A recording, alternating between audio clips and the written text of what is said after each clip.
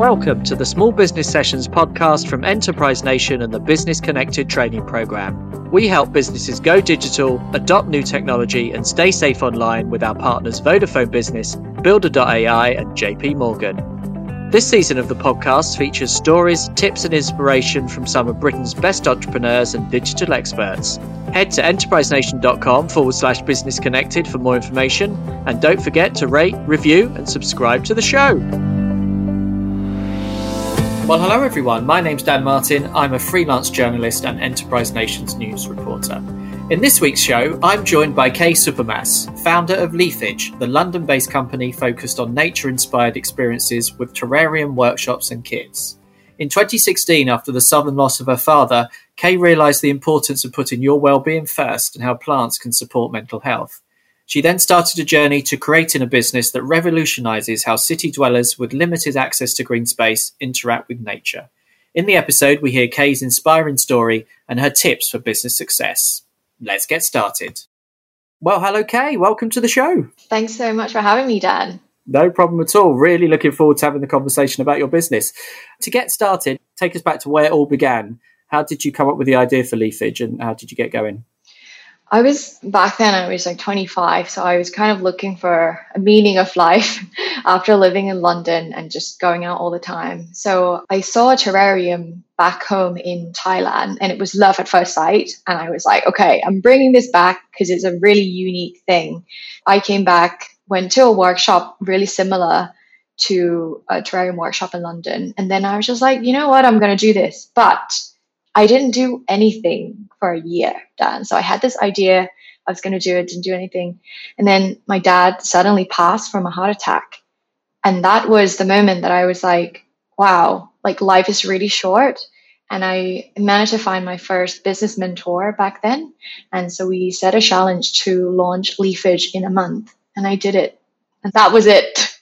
Wow. So it's quite interesting, isn't it? How life events can influence the journey you're going. And I know what you recognised when I was sort of reading into your story, it was the power, wasn't it, of plants and nature for well-being. So do you want to talk a bit about that, how that was kind of a bit of a revelation? Yeah, so I started Leafage from my personal journey. So when my dad passed, I spent a lot of time in nature, and I also took 10 days off to stay in a meditation retreat, learning to meditate and learning to grieve. And I found that experience like really, really healing. And I wanted to put that energy, that experience, and launch something meaningful for me to start with. But it's also bringing people together to actually reconnect to nature in the city, because I'm originally from Thailand. I have a big house, massive garden, and now I'm coming to London, living in a flat with no garden. I just feel like I really want to help myself and other people reconnect to nature. So that's when I thought a terrarium, a miniature garden, that's a really easy way, accessible way, and it's portable. You can just build it, bring it, have it next to your desk, and you also learn a new skill, and it's good for your well-being. No, that's brilliant. What did you do then once you'd got that mentor and you decided, right, this is it, we're going to launch it in a month? That's good to set targets. How did you go about doing that? Like, what market research did you do? How did you find suppliers? And how did you then, say, hello, we're here? I was already going to the market to meet suppliers, potential suppliers. And so when we set the target, I had like a checklist of things I needed to do. So I registered the website, all of the social media. So I basically went to a British library and studied how to start a business. And so I've done all of that. And then I just order the materials. I Google where's the best location near where I lived. And I found this little cute cafe. I walked in and I asked if I could use the space. I was so naive, and I'm so glad. If I know what I know now, I don't think I would start, because I'd be like, oh, what's the growth rate? What's the market size? All of this. But I was so naive back then. And I just thought, I'm just going to launch like a pilot class, bringing my friends together. And that's what I did. The thing about naivety, that's interesting. On another episode of this podcast, one of the guests says, for a tip actually, naivety is an entrepreneur's superpower. And I think you're completely right, because at the start, throughout the journey, you just do things, don't you? And that makes you be like what you said, just going into a cafe and saying, can I use your space? And maybe if you were thinking about it a bit more, you wouldn't do that. But actually, you just do it, don't you? Yeah, like it was like the first venue, like, can I use your space? I wasn't like when I put on the event to my friends, I wasn't even going to charge for anything. And my mentor was like, why? But you're putting all of your money in. And then so I ended up charging like £10 for my friends to come in, and we just took loads of photos. And actually I was bringing in different groups of friends. I wanted to see how people would interact and find this experience, and it went down really, really well. So the pilot class kind of proved the, I don't know what you call it, attraction, or like something is working. So for me, that was like, okay, that's a good starting point.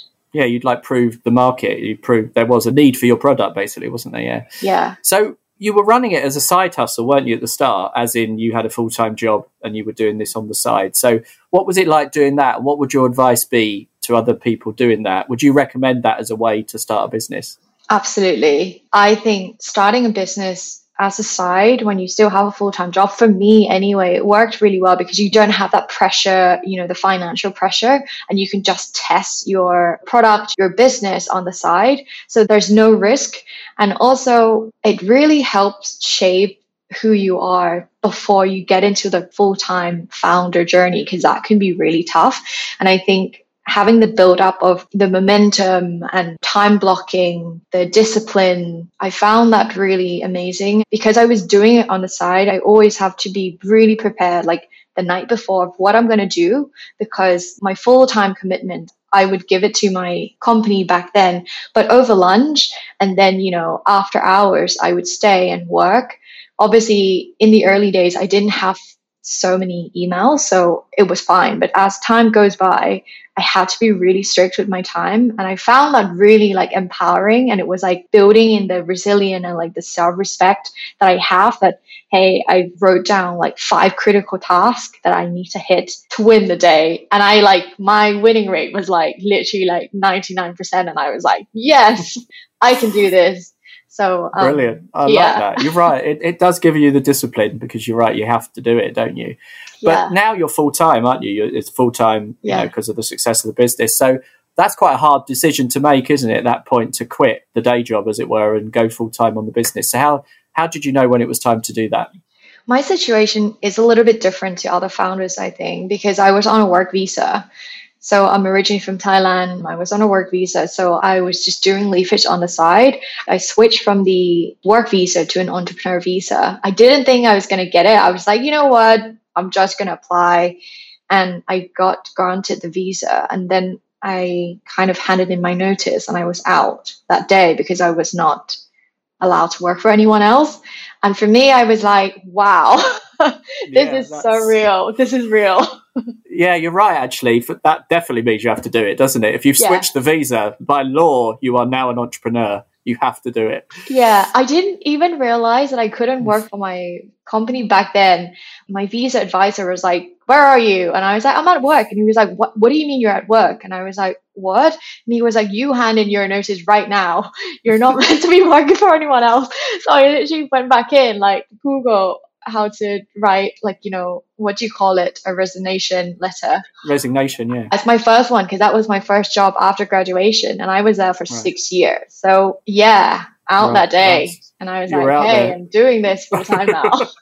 Wow, that's a brilliant side hustle to full time story. I like that. I've not had that one before. People normally say, I dropped to 2 days a week, then 1 day a week, and then I quit. But this was like day one, you're out there. Literally, yeah, no choice.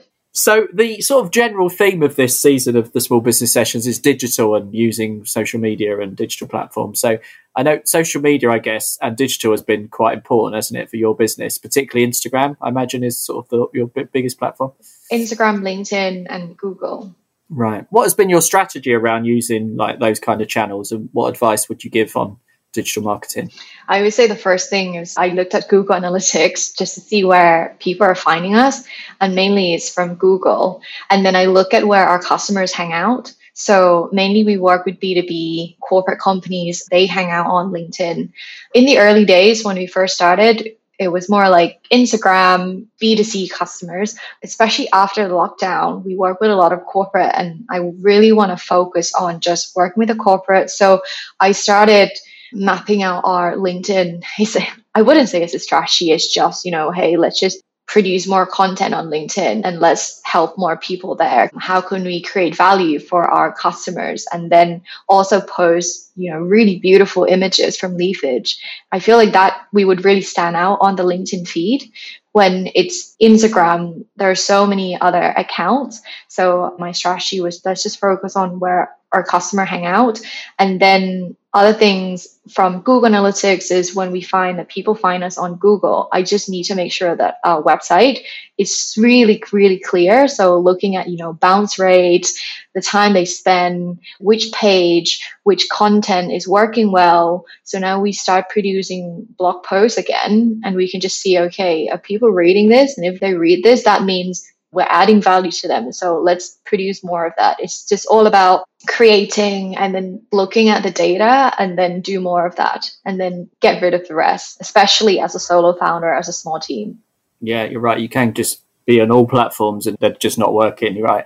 And LinkedIn is so powerful. I mean, my business is completely different, but as a self-employed freelancer, it was one of the first platforms I used when I went freelance, and it's been super, super powerful. If you're targeting other businesses, it's really useful. You mentioned lockdown there, and obviously you started just before, didn't you? And you were an in-person business, you were doing workshops. So how did you deal with COVID? I know how you did this because you did a workshop with Enterprise Nation, which I took part in. Yay. So I do know that was part of that was brilliant.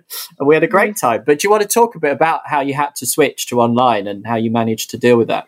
Again, life throws everything at you, right? So from the visa situation, and then it's COVID. So everything shut down overnight. Everything was cancelled overnight.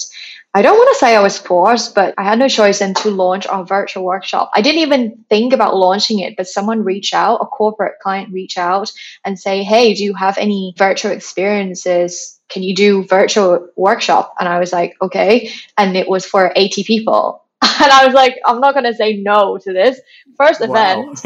And I've never heard of us before. Again, they found us through Google. So I was like, okay, I just said yes. Before I even knew how to do this, I just said yes. Then I went and found all of the materials, packing. So I launched it in 2 weeks. Got it delivered. Honestly, it was a journey because, the terrarium, the gardening workshop that we have, it's like dealing with live plants, fragile glass items, everything that's like a red flag, because everything, there's a timeline. So that was a huge learning curve. And then learning how to use Zoom. So how I approached that, again, I would run a pilot class with my friend, just kind of testing it out, get everything shipped to my friend to see if it breaks or not, before I ship 80 unit to my customers, which took me, 45 minutes each box. So you can just imagine. And that was just me in the house. So I really hustle through this journey. Yeah, I mean, we wasn't 80 of us, but there was a good 20 of us or so, maybe more, at Enterprise Nation. And it was brilliant. The box was fabulous.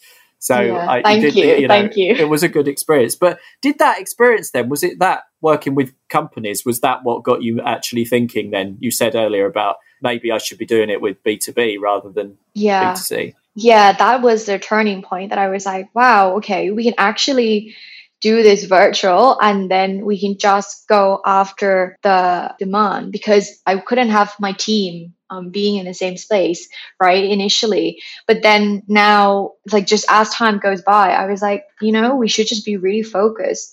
And I could kind of see the impact of how the power of bringing people together, especially at work. I know, Dan, you're working with Enterprise Nation freelance, but if you're working full time, you're spending like 35 hours with your colleagues. And like, as a stats, it takes us over 200 hours to become best friend with someone. So you can just imagine you spend 35 hours at work, that comes up to almost like 1,800 hours per year. That's so many hours. And I just feel like if I could just make their days a little brighter and like help people reconnect, I really wanted to focus on workplace well-being. And that was a journey from that moment. No, that's really interesting. Yeah, like you say, although I was freelance, I was working with Enterprise Nation a few days a week during COVID. So I was sort of a colleague. So it was great bringing us all together. And, it's fun, isn't it? And, you sort of take the mickey out of some people, but then look at people you may not think would obviously want to work with plants, but you can see that they're really enjoying it. And it's like, suddenly it's like, wow, this is a great experience. Yeah, it's amazing to see that. So you've now you've worked with businesses like Meta, Google, Nike, LinkedIn. Mm-hmm. So you've worked with massive big corporations, which is amazing, as a small business. And that's the thing a lot of small businesses would like to do, is to work with the big ones. So do you want to talk a bit about how you've sort of convinced them to work with you, and what your advice would be about working with big businesses? I would say the whole business of running Leafage has all been inbound. So a client actually find us. I would say my tips, I am not a salesperson, so I don't have the tips of like, this is a framework, how we're going to do things, because I haven't done that. But what I focus on was like, I heard of this saying, like, you're like the flowers and when you're so beautiful, you just attract the bees and the flies.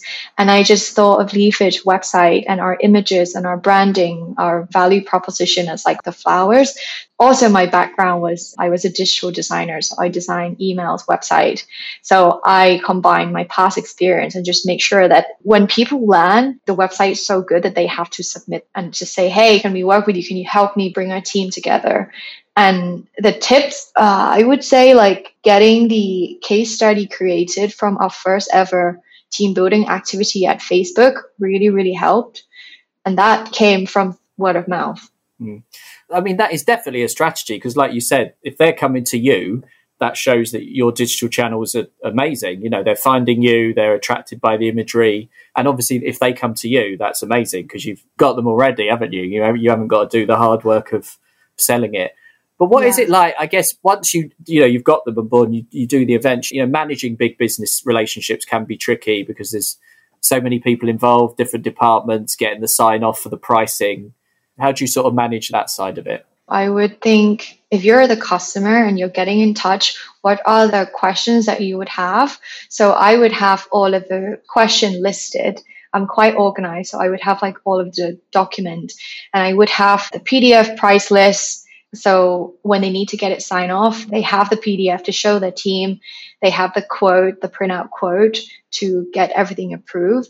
And then I would also have things like, our description and our images, because as an event organizer, you're looking after everyone, but no one's looking out for you. So I want to be that person who's looking out for our customer, who is the HR or event manager. I'm like, I got you. Okay. After this call, I'm going to send you all of these documents, and it's going to make your life so easy. You can then go and create your internal event to share on Slack to gather interest. So like all of these little things, I would have the template saved. So as a solo founder working full time, I want to make sure that my time is obviously my time is most efficient, whatever the business priorities are. But right now I'm still doing the sales. I would just click, okay, template here, this, and then attach everything that they need. So basically every friction that they could have, I try to solve everything so that we close a deal within 24 hours. And then I would set the alarm to follow up, because if people don't reply, it's not on you. It's just everyone is busy. We're busy, So my tip is just to follow up and just be like, hey, is there anything I can do to help move to the next step? Or if I just create like a blog post, then it could just be like, hey, plant pun. It's really like funny plant pun. And you can just send that, just like, hey, why don't you include some of these plant pun on the invite, to just make it a bit more like, people want to buy from people, just because they work in a corporate company doesn't mean that they don't have this sense of humor. They want someone who's going to make their days a little brighter, because all they have to deal with is it's so corporate, it's so serious. So I want me and like Leafage to come in and just say, hey, how can we help you? Because you're looking out for everyone. Let me help you. That's really good advice. Just be prepared for everything and answer the questions before they've answered them. And that's really good. How have you funded the business as it's grown? Have you taken on any external funding, or has it been all self-funded? Not yet. I actually won the 5K grant from Enterprise Nation and Salesforce. Oh yes, of course. Over the lockdown, right? So that was like the only grant I've ever taken. And over the lockdown, I've put some of my own savings. So now it's the profit from the business. What my first mentor said as well, when I had this fear of starting, and she was like, you don't have to start big, you could just see, okay, whatever profit you make from your first event, just put it back into the business for the next event. And you can just do it step by step, like baby steps. You don't have to think, oh my God, we're going to need to raise this. And I know some businesses do, but sometimes, like back then, I was so naive. I didn't even know that you could raise investment for your business. Like, I'm from Thailand. Like, I've never worked in my life because my parents paid for everything. So I feel like I was really naive, and I was like, okay, let's just start. Mm.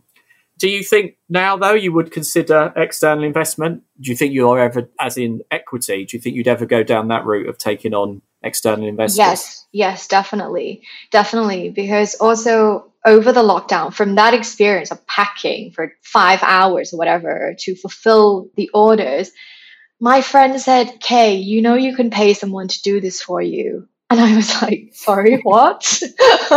And then I was like, what do you mean? You can pay someone to do this? And he was like, you know, there's contract packers, like a fulfillment center. And I was like, no, like what? So that's when I discovered the fulfillment center. And I've been in a conversation with them for like, 6 months just to kind of see whether it's the right business move. And then once I found the right fulfillment center, I was like, I want to scale this business, but I don't want to be packing. And if I'm packing, I spend time packing, and I'm not spending time actually getting to know our customers or finding more customers to find out about us. So now that we outsource to a fulfillment center, that really allows me and my small team to really focus on the digital marketing, doing what we do best, deliver the best experience to our customer. And I see Leafage being in big cities across UK, in New York, in Europe. Why not? I see it as like, I'm really inspired by One Rebel, which is like a luxury gym boutique. And every time you go to this place, it's consistent. Whoever hosts the event or the experience is consistent, and they have it in like different location. And it's just every touch point is thought through, with the lighting, the towels and everything. And I just want to apply that to Leafage. It's no surprise because the father of One Rebel founder is fitness first. And like, so I see Leafage as like something like that, like an experience where people come together, and it can happen across cities, across the UK or across the world, because everyone has that same passion, like not passion, but we all want to belong, right? We all want to have that human connection. We all want to connect to nature. We all want to feel like we're part of something, and all want to have good relationships. So I see this not just here, and that's what I'm working towards. That's amazing. It's so good to have that vision. You've definitely got it, and it's great to have that ambition. So it's brilliant. You mentioned you've got a small team now, so you've got staff. So how have you gone about that? How did you find the right people to bring into the business? Because that's quite a big step, going from doing it on your own to having a couple of people to help, isn't it? Yeah. It's been a journey with hiring, but learn it through experience. I wouldn't have it any other way. So right now I have, a part-time team leader, and then I work with freelancers, contractors to deliver experiences. And then obviously we have the warehouse full-time. So those guys are like, I would say like lifesavers, So every time I speak to a customer, confirm sales, send it to the fulfillment guys, then they get everything out, send the confirmed sales to my team leaders. Then she makes sure that all the host is allocated. And the best way to go about it for me is like having the documentation and the handbook on like, how does it work to onboard our customers? How does it work to deal with all of the events? How can we track and make sure that our quality is premium? So we have like a debrief where everyone needs to complete, and then we look at this and just say, okay, how can we do better? This is great. How can we do better? And how can we make sure that everything is consistent? You said you got the team leaders. How did you go about recruiting those? What channels did you use to find those people? There is this one platform where you publish one job post and it goes out across 100 sites. I don't know how it works, but I paid for 1 month because one of my mentor recommended me this platform, and I was like, this is amazing. So my mentor, Dan, we've been working together for the last 8 months every week, just kind of tackling on whatever it needs to be solved. But Dan basically has an events business in the past, and he has onboarded over 100 people, and I was like, perfect. So he's the best person to speak to. But yeah, he recommended me this platform, and I published this out and I found Katie, my current teammates right now. I shortlisted a few people, and the way I recruit them is I have like a things I have to like answer, and then once I got through to the final round, then we do like role play to just make sure that they can actually improvise. They could speak in front of people. They could improvise.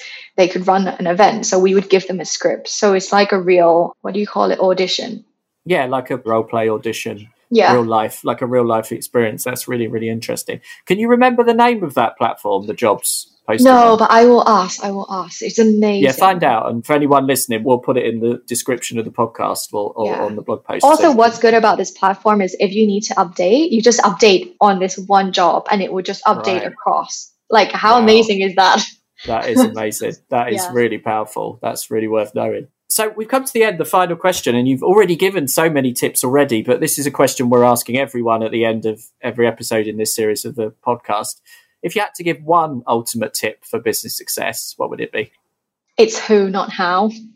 I'm kind of still in that phase of like trying to do everything, but actually I feel like the most leverage is speaking to people who's more experienced than me. Speaking to people, if you can't find someone in that space, you read a book, you listen to a podcast. And I just think learning from their experience to really fast track your progress. I just think that is the key. So I would say, it's who, not how.